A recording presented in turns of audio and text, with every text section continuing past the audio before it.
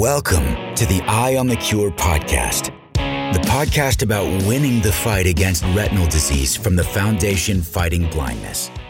Welcome, everyone, to another episode of the Eye on the Cure podcast. I am Ben Shaberman with the Foundation Fighting Blindness, and very pleased you could join us. And I'm especially pleased today to have with us Sylvia Sorensen, who's going to have a conversation with me about mental health and low vision. It's a topic that we don't cover a whole lot at the Foundation. We're obviously focused on treatments and cures, but it's a really important topic, and I'm glad that we'll be covering it. And Sylvia, welcome. Glad you could join us. And just to give our listeners some background, Sylvia is a PhD.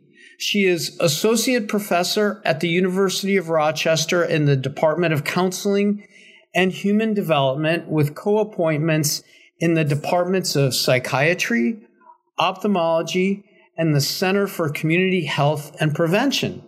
It sounds like you cover a lot of territory there at the University of Rochester. Intersecting circles. Right. So on that note, give us a little background on your work and how it relates to people with vision loss. Yeah, so I want to qualify all of my answers, first of all, by saying I'm neither an eye doctor nor a clinical psychologist. Okay. And I think that's important because I come to this originally as a researcher, and my background is in human development and gerontology, but I have a special interest in underserved populations, and people who have vision loss are one of those groups who are underserved medically and also in terms of mental health. So the project that we're completing right now, we offer a resilience building program to older adults, people over 55, with any kind of vision loss. And because we were interested in engaging minoritized populations, so African Americans, Hispanics, Asian Americans, we also did not limit either the conditions or the type of vision loss in this project. What we offer is a program that consists of 4 group education sessions in which people learn about different aspects of vision loss, like, for example, the medical aspects or the socio-emotional aspects of vision loss, and also different ways to actually deal with everyday issues that you run into when you lose your vision. And after those 4 group sessions, we offer one-on-one individual coaching sessions, and we call them resilience building coaching. They're an adaptation of problem-solving therapy, but they're not therapy. They really are more identify a problem, work through the problem, and learn the technique of kind of being systematic about dealing with your problems. So that's the latest project that we've been working on. And we are researching how well that can be implemented in community settings. Interesting. So what do you observe in your research as being the most significant mental health challenges for people with vision loss? Obviously, there are the numerous practical challenges, but emotionally, what do you think people struggle with? Well, a third of older people who have vision loss develop depression at some point. So that's a really high number. And even if you don't have clinical depression, you might develop depression symptoms, which really put a dent in your quality of life if you're having depression symptoms a lot. Another thing that we see is anxiety, sometimes panic attacks, and sometimes just worry and anxiety about the future. And that is also something that affects younger people a lot. So young people with vision loss, for example, worry about finding a mate and a life partner, and whereas older people may be more worried about how are they going to remain independent. And then the other issues that come up that contribute to mental health problems, although they are not like diagnosed mental health problems, are loneliness. So a lot of times people who lose their vision start isolating themselves or becoming more isolated because they're less mobile. And so, and loneliness, we now know, is associated with all kinds of difficulties, both mental health and physical health problems. Low self-esteem is something that happens a lot. People feel like nobody really wants to be with me anymore if I have vision loss. Fear of falling is really important for older people because they stop doing the necessary exercise and movement that they need.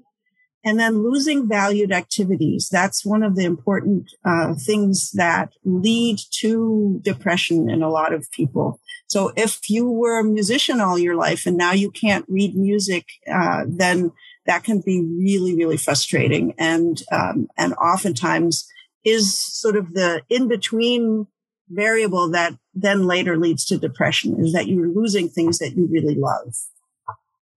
Sure. That's a wide range of potential challenges. And yeah, as you were giving that overview, I was thinking that the pandemic that we're in the middle of right now is just exacerbating all that stuff. Because even those of us with relatively good vision are struggling with some of those issues. I can imagine the additional challenges if you have vision loss. So obviously, people can try to seek therapy as one way to address these conditions. Can you give us a little more information on what you think people can do in their communities to deal with these issues? Yeah, so I think the first step is oftentimes just education. So people learn about their vision condition from an ophthalmologist, and an ophthalmologist is usually not trained to impart that information in a way that allows them to take it in and process it. So oftentimes people will come to us and say, my ophthalmologist said you're going to go blind and there's nothing I can do about it. And that feels like a death sentence to them. And so I think the first step is really to learn about what is really my condition. What does you're going to go blind really mean? Because if you're legally blind, you still see something. And if you have macular degeneration, for example, that is a long process. It's a decade-long process. It doesn't happen overnight usually. And so educating yourself about the condition that you have and really what is the time frame, and then educating also others around you about your condition is really important. So for example, if you have macular degeneration, your central vision is affected. So you may not see or recognize somebody right in front of you, but you might see that tissue on the floor out of your peripheral vision. And the people around you might say, well, you're not really blind if you can see that. And so educating them about what your condition is like, what you have learned about the prognosis is really important. The other thing I think is to stay on top of kind of the newer developments. So it takes about 15 years for some new development to actually hit patient use, right? And so whatever was started about 15 years ago may finally become available now. So that could be, some kind of stem cell research that might actually have applications now, or it could be implantable telescopic lenses, things like that. So trying to stay on top of that and checking in with your doctors about what some of the newer available treatments are, I think is really helpful. So education. The next thing is support. You need to garner support and also communicate how much support you do or don't want. So a support group is really good because they're all people who have similar issues that you have. And so you can exchange ideas and you can do things together and not feel like you're standing out because you spilled something on your shirt because you didn't see. But also your family support. Sometimes people over support you. They do everything for you. And people get really angry about that. And so communicating in a calm way before that happens to somebody that, I'd like help with this, but I don't want you to do this for me because I feel like I can still do it myself. And it makes me feel better if I do those things myself. So that's another important thing. Education support, vision rehabilitation. I think that is huge and it's totally underutilized. And it's also not well funded by Medicare or Medicaid and those organizations. So if you are younger and the vision rehabilitation can contribute to your work ability, then usually you can get it funded in ways. If you're older, Medicare does not cover it and or only parts of it. And so but it's an incredibly important tool. And actually in our 4 education sessions, we have 2 professionals who do vision rehabilitation, one for sort of indoor, immediate everyday activities, and the other one for orientation and mobility.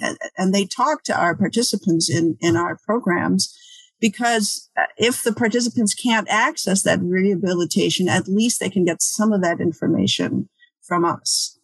So that's vision rehabilitation. And then the 4th thing you mentioned, counseling. And so our program is kind of instead of counseling in a way, because we're really focusing on a less sort of therapy, think about your childhood and how that's contributing to your current situation, and more about how do you solve problems right now and how can you do a better job of solving problems to make yourself feel better.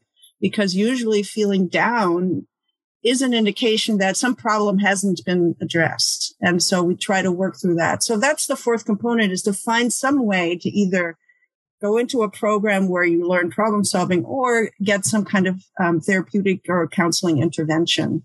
And I do think a lot of counseling in those situations. I think that, even having 6 sessions with a counselor and just working through some of the emotions that you're feeling as a result of the vision loss is really helpful. And we refer people after our program sometimes for continued counseling as well. Right. I really like that review of many practical suggestions that you provided, practical things that people can do.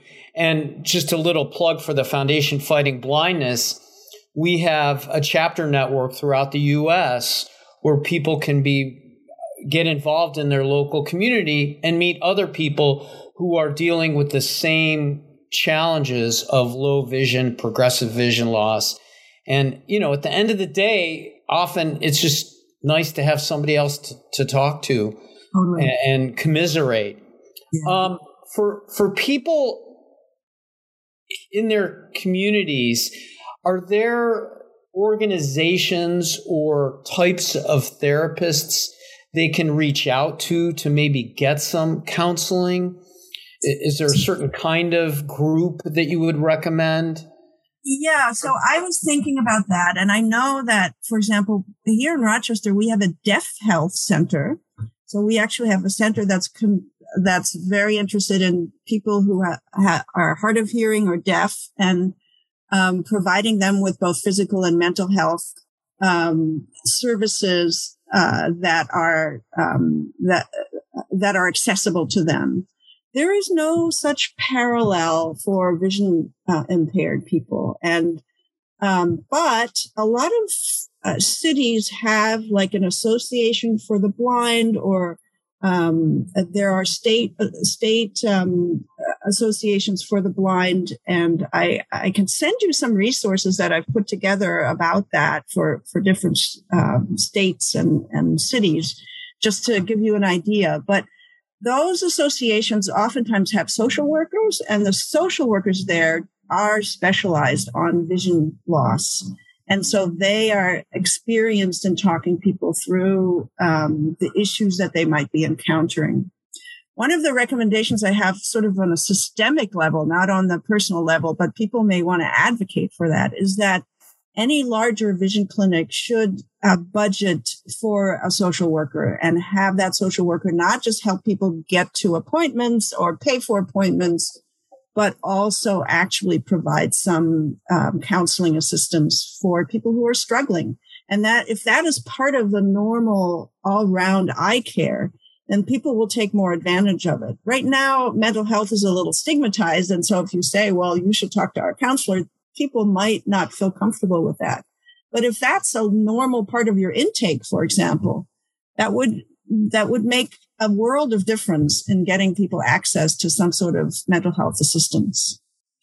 I definitely agree. And I think your comments about low vision rehabilitation are really important because it's a very practical step that people can take to improve their quality of life. And each community has its own low vision resources and rehabilitation services. But I would think those places might also know about where somebody could get some mental health support as well. Do you ever work with groups, the bigger mental health organizations? Like I'm thinking of NAMI, I'm not sure how you pronounce it, National Association for Mental Illness, or other groups like that? I have not actually. I mean, I've worked with them or representatives of them in other contexts, but not in the vision loss context specifically.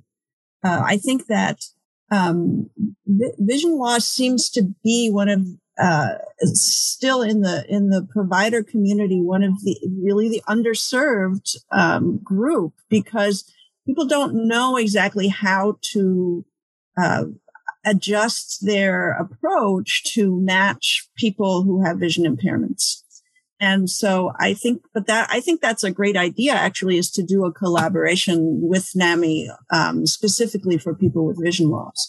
I think that sometimes people don't want to actually admit to vision loss because they fear they're going to be taken advantage of, or for older people that they might feel like people will want to take away their independence.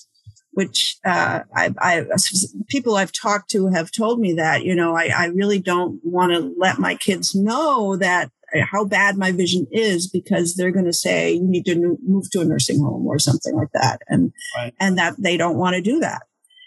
So that's sometimes tricky in terms of getting an organization like NAMI involved, because they don't want to admit to the vision loss, and they certainly don't want to admit to any kind of mental health issue. So that's why we frame our work actually not as a mental health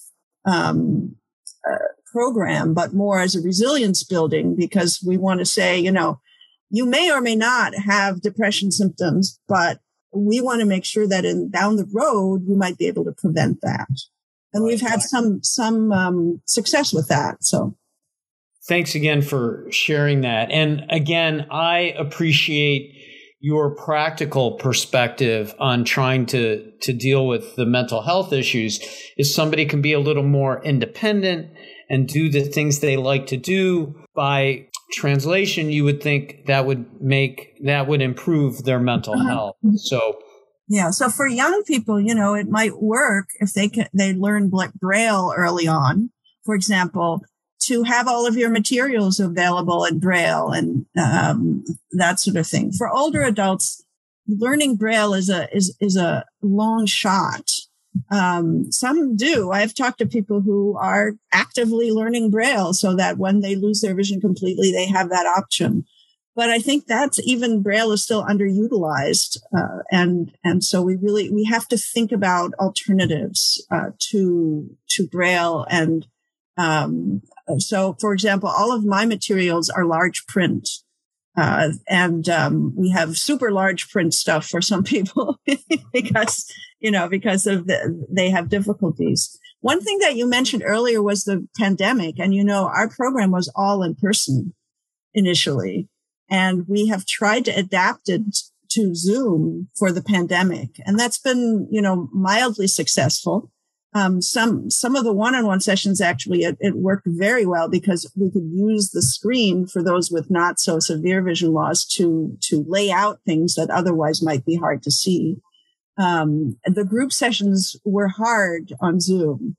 especially anything like orientation and mobility. So we were trying to adapt what we were doing to this new format, and with mixed success.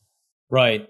And yeah, Zoom can be a little challenging for those of us with pretty good vision. But I want to get back to one other thing as we kind of wrap up, is that I think technology can really help people quite a bit. I know I have colleagues who are so proficient with voice technology, screen readers.